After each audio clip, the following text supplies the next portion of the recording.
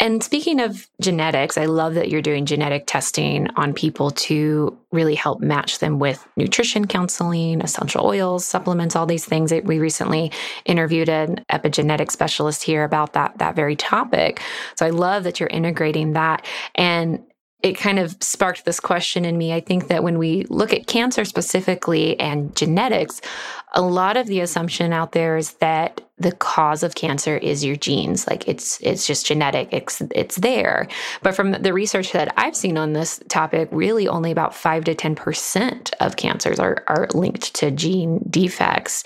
Is that the same studies that you've seen? And I know you've done a lot of work on the causes of cancer, so I'd love to get into that. I would agree. I think about 5% of cancers are caused genetically, but there's probably maybe everybody with cancer has genetic pathways that would be beneficial to look at to help. So let me give you an example. So you could say that, a BRCA gene defect, that's the gene that is the tumor suppressor gene for breast cancer and ovarian cancer. So let's take a step back again. So a tumor suppressor gene are genes that we all have that kick on when a cell goes into rapid replication. So if a cell goes into so that's what cancer is a cell going into rapid replication. That's an abnormal process, but it happens on a regular basis to all of us. Cells, the replication process in the nucleus of the cell gets interrupted, and instead of that cell replicating every 12 weeks and the mother cell dying, that's called regeneration. That happens constantly also. That's what healing is. The cell goes into replicating every day or multiple times a day. That's what cancer is. If that happens, which it does, it should kick on our tumor suppressor genes, which then kick on a pathway to stimulate apoptosis or cell death. So it's a protective measure to keep us from getting cancer. So one could say that we all have cancer, which is true if we're just finding cancer with what it is. It's rapid replication of cells. So we all have rapid cells in rapid replication. Then these tumor suppressor genes kick on and cause cell death and kill the cell and protect us from ever having a diagnosis. People with defects on their tumor suppressor genes, and we'll use the BRCA genes as an example, have an increased rate of cancer because they're not kicking on that important pathway with hormonally driven cancers like breast cancer. And so they have an increased risk of breast cancer because they have multiple defects in those BRCA genes.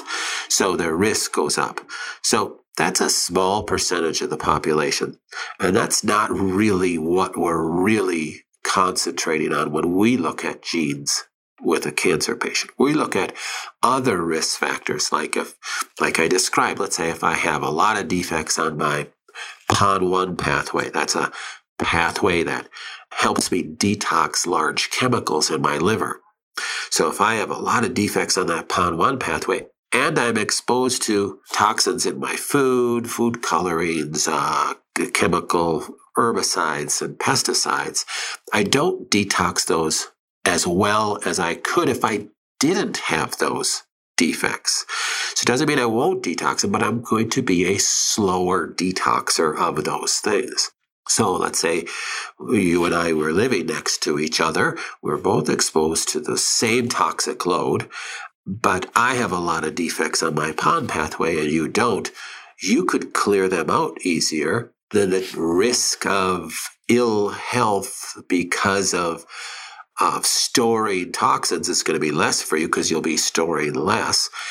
The risk of ill health, including cancer, for me is higher because I'm not getting rid of those poisons. And if I don't get rid of poisons, they can't keep circulating in my blood. They'll kill me.